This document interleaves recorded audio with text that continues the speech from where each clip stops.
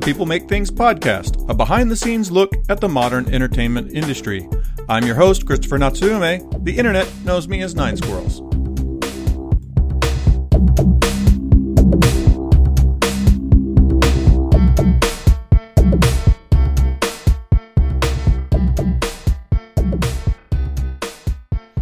So I was talking earlier, I was finishing up an interview with Gwen Guo, who runs a sound studio in Singapore.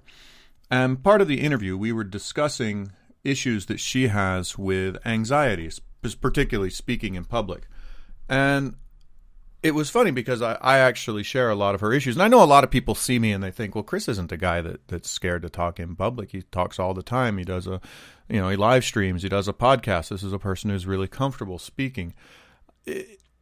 I do my best with it, but I actually also share with her a certain level of anxiety when I'm speaking in public. But my anxiety comes from I guess a slightly different place. And it's something that I don't usually tell a lot of people, but it's something that people who are close to me know, and that is I actually suffer from IBS. And a lot of you know what that is. For the few of you who don't, IBS is a condition called irritable bowel syndrome. And it is a condition that is triggered by stress that makes you need to go to the bathroom right the fuck now. And it's not like, oh, my stomach is a little upset or something like that. It is my bowels are about to erupt, and if I'm not sitting on something made of porcelain, it's going to be bad. That's a thing that I actually live with, and I've actually had this condition for many, many years. I've had it since I was 18 years old. In fact, is the first time I can remember it being an issue, and I've lived with it ever since then. And this is it's a real thing. It's a medical condition. There's lots of people that have it. Depending on who you talk to, something like 10% of most people have some level of IBS. Sometimes it's quite light, sometimes it's quite strong. On the sort of soft end of the spectrum, it's people who, their tummy gets a little upset when they're really stressed. On the hard end of the spectrum, it's people who literally can't leave the house and they become shut in because they're constantly in pain and they're constantly dealing with this. I sit somewhere in the middle. It's something that's bearable. It's something that I live with, but every now and then it's bad. It's really, really bad. And it affects my life a great deal. It affects the kind of choices I can make. It affects where I go and what I do. And one of the sort of cruel ironies of having this situation is one of the things that will induce the most amount of stress is being in a place that there is no bathroom. So here you are and you're thinking, oh, there's no bathroom. Oh, now I'm stressed. Oh, now I need a bathroom. And that cycle is a torturous cycle, and it actually defines a lot of where I can go and what I can do and how I behave in certain places. Those of you who know me know that I travel a lot. I travel over 100,000 miles every year, going to game conventions, going to visit my team in different countries. The people who know BoomZap know that a lot of my team lives in places that are, as I put it, not toilet-rich environments. Cities like Manila and Jakarta and Kuala Lumpur, places where when you need to go to the bathroom, sometimes you're just shit out of luck, so to speak.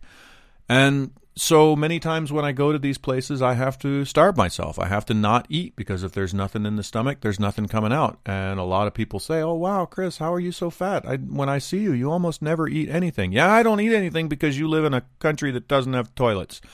It's a going joke in the Philippines that I've never left Makati. Oh my God, Chris never leaves the hotel. Well, that's because you want me to go, somewhere out there, and out there's nothing but fried food and fried meat and no toilets for as far as the eye can see, and I don't know how Filipinos live with it, but they do. It's if you've been to Manila, this is not and so they're like, Chris, why do you always stay in a hotel? And I'm like, because that's where the toilets are.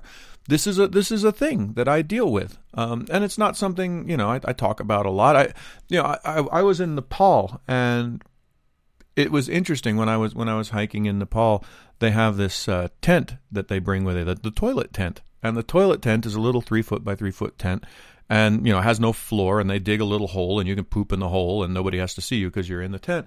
And everybody's using the toilet tent, but very quickly on that trek, it was clear that I was using that toilet tent far more heavily than the rest of the people on that tour, and it became sort of a joke on that tour that was Chris's tent, and we knew that every time it got put up, hey, where are we going to put Chris's tent? And that was, it's funny. I have a good sense of humor about the whole thing. But it's not always that funny. Sometimes it can really influence what I can or can't do. We were climbing Mount Rainier. This is something that I've tried to do 3 or 4 times now. I forget. I think I've attempted that mountain 3 times, and I've never summited it. And one of the challenges, not the only challenge I faced, but one of the challenges I've faced in climbing Mount Rainier is once you get past base camp, where the last toilet is, if you'd like to crap, they have a little blue bag, and you get to crap in that little blue bag, and you get to put that in your backpack, and you get to take that back down the mountain with you. And that alone is something that'll kind of turn you off the idea of crapping up there. But worse yet, if you get above base camp, you're actually on a rope with a bunch of other people, and you're in a treeless, featureless expanse of snow. And if you got to drop trowel and poop, well, you're going to do that while you're actually attached to 2 other people on a rope, and they're going to get to witness you do that in a little bag while you seal that up and put it in your pack and carry it back down. And because that experience doesn't seem like anything I'm particularly excited to do, I am tempted to not eat very much when I go on these mountain climbing expeditions. And well, anyone who climbs mountains will tell you the number one thing you have to do when you climb mountains is you have to eat, because you need the calories for the energy. And I tend to get very tired when I hike because I'm not in a toilet-rich environment. This is a thing that I deal with, right? I'll tell you another story. I was in Berlin very recently at the game convention in Berlin, and I went out with one of my publishers, and we went out and we had some sausages and some beer and a very pleasant. I wanted to say pleasant. A very pleasant. I guess we were polite. It was both pleasant and polite. We were polite to each other. We were pleasant. We drank beer and we ate sausages. That thing happened. And afterwards, we went across the street to the big convention party, and it was like all the other big convention parties with the really loud, European music and the smoke and the oh my God, why do Europeans wear so much cologne? You walk in and you're just like, it smells like a airport duty free shop filled with smoke in here. It's terrible. And so just the reek of damp leather jackets and awful cologne and smoke and spilled beer, and you're just like, I hate everything about this. And you're sitting on a couch, and suddenly that sausage won it out, right? And there was no stopping it, right? That sausage was coming whether I liked it or not. So I run down the stairs to where the bathroom, or was it up the stairs? I went to wherever the bathrooms were, and of course you had to fight your way through the crowds, and everyone's like, why is this guy being a dick? Why is he pushing through? Because I'm about to shit on your shoes. That's why I'm pushing past you right now, and you got to chill. So I'm pushing through all the different people, and I get there, and of course there's only like 3 or 4 stalls, and when you get to those 3 or 4 stalls, there's a big line of people waiting for those stalls, and I'm sitting there, I'm rocking back and forth like I'm in Rain Man or something. I'm just like, oh my God, I gotta go.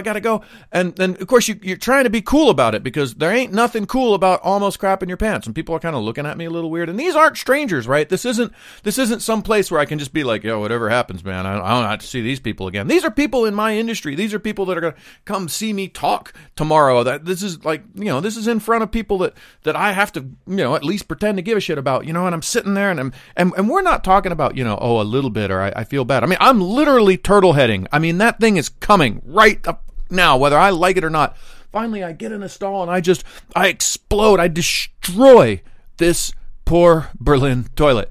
There's nothing to express the relief and the pure visceral pleasure of not shitting yourself in front of literally thousands of people. It is hard to beat that as a feeling. But that's a thing I went through. And there was actually a period there where I'm standing in that line that I thought to myself, maybe I can go find an alley to shit in. Maybe I can go find another restaurant down the street. What can I do? How can I make this happen? And I know that I seem like I'm blowing this out of proportion, but this is something that I literally deal with every single day of my life, and has been something I've dealt with every single day of my life since I was a teenager. And, there's been people who tell me, hey, Chris, this is all in your head. This is based on stress. If you don't fucking know. Don't you tell me what's in my head or what's not in my head. If you think that there's some medicine I haven't tried, if you think there's some technique I haven't tried, but the one thing that really gets to me is there's probably a couple people out there right now listening to this podcast thinking, if you haven't left already, thinking to yourself, this isn't polite conversation, Chris. This isn't the sort of thing that we do podcasts about. I don't want to hear about your... Fuck you.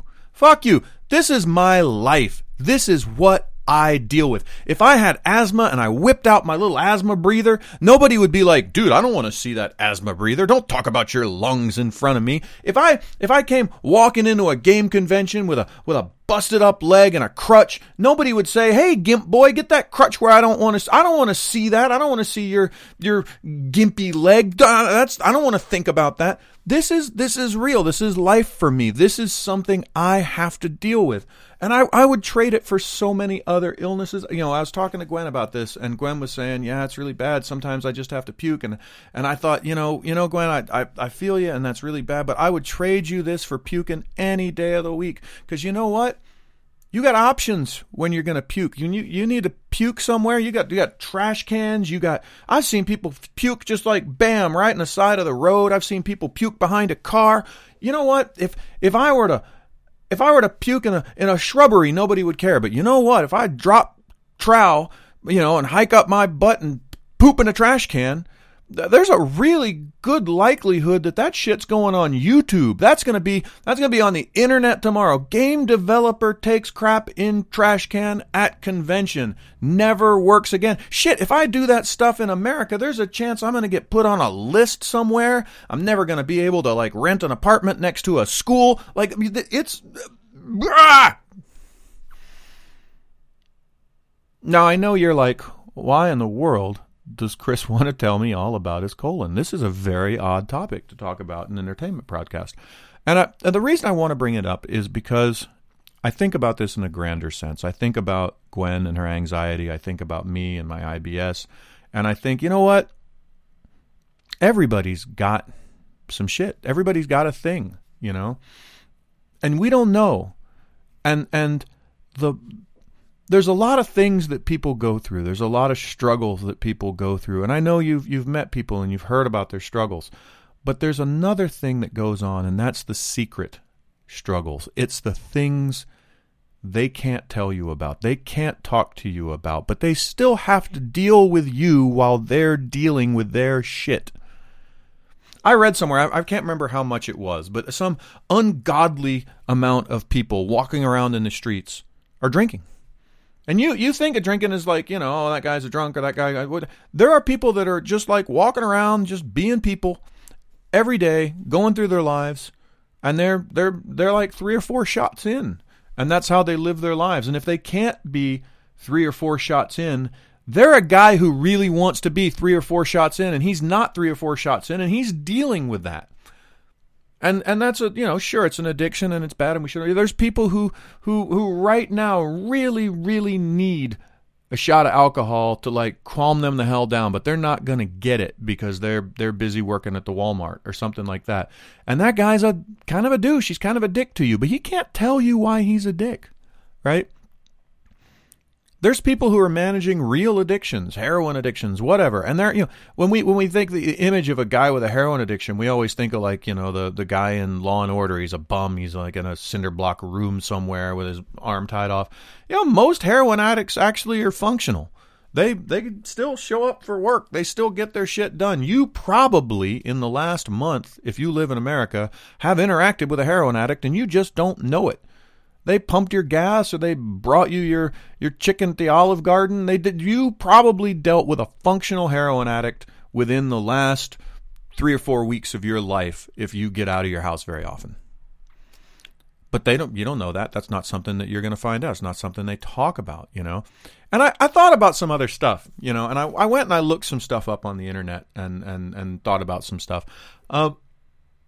Did you know, for instance, that between 30 to 50% of men between the ages of 40 and 70 suffer from some level of erectile dysfunction?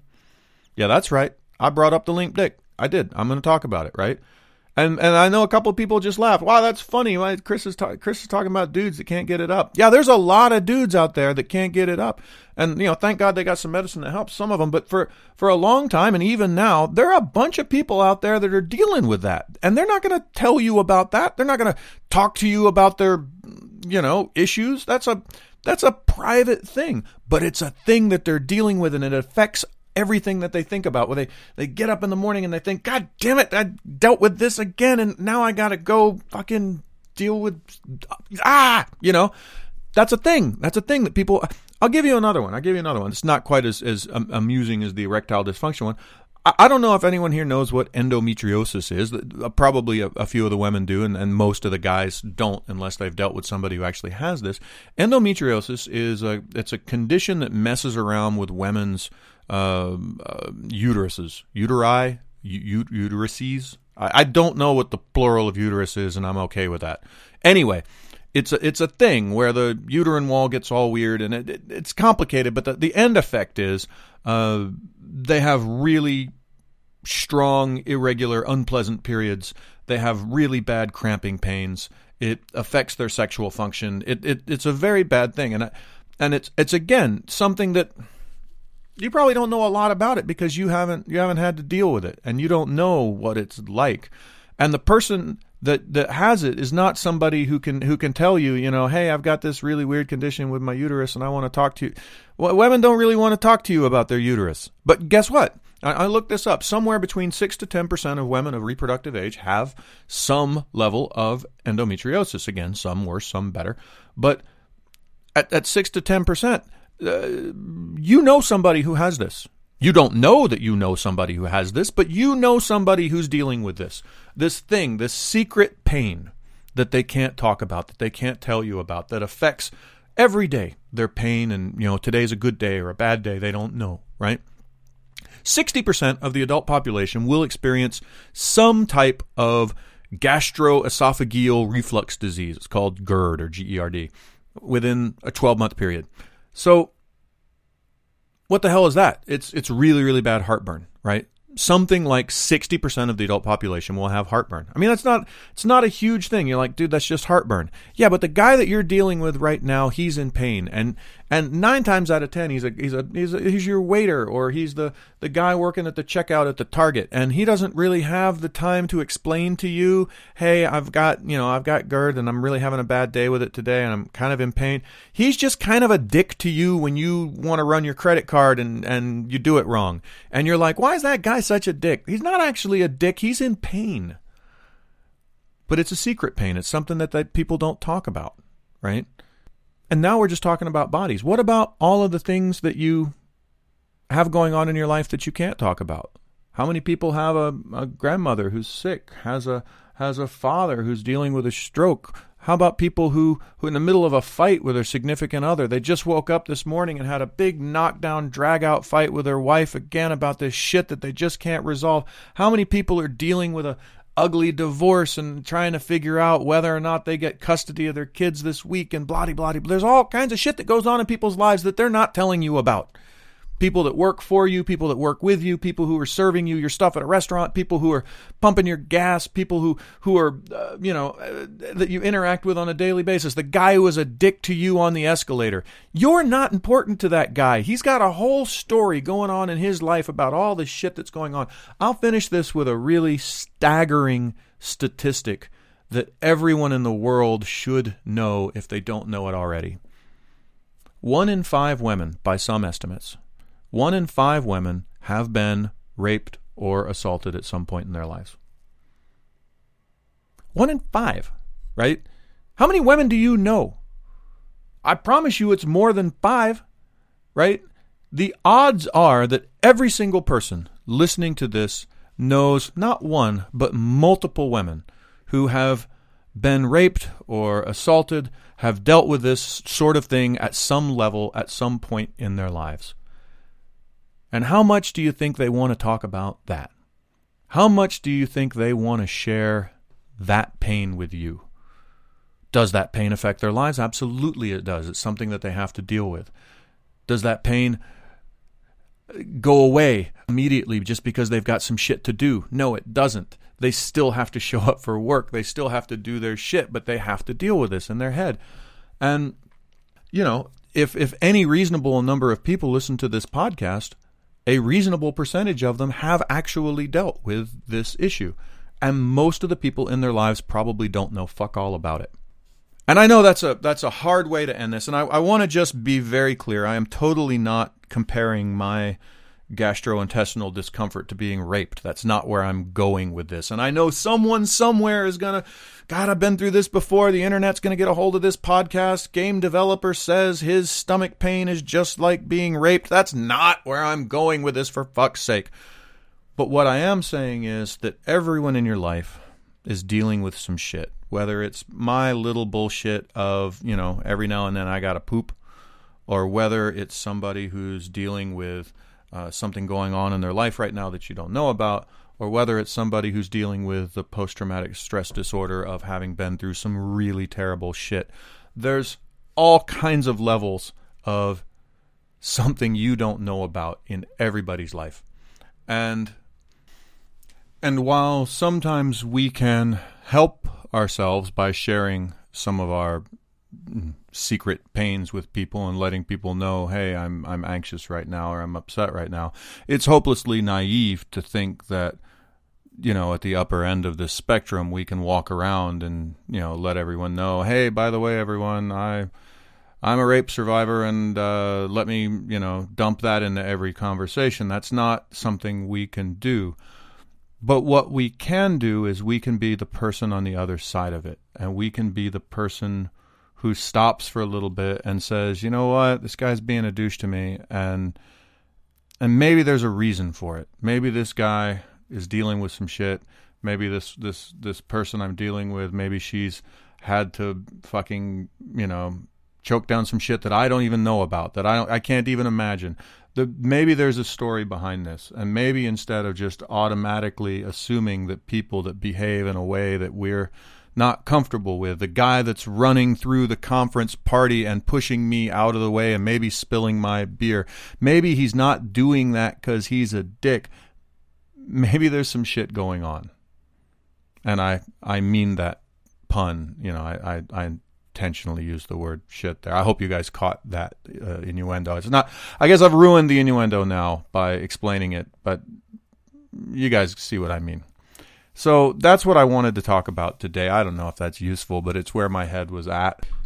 And on that note, I'm going to leave this podcast where it is. If you're into this, if you want more stories about my colon, or if you would like to tell me to stop talking about my colon, or wherever you want to go with that, come check us out on our Discord. Come check out more of our podcasts wherever you found this podcast. There's a whole bunch more. There's interviews, there's monologues, there's all kinds of good stuff. Check it out.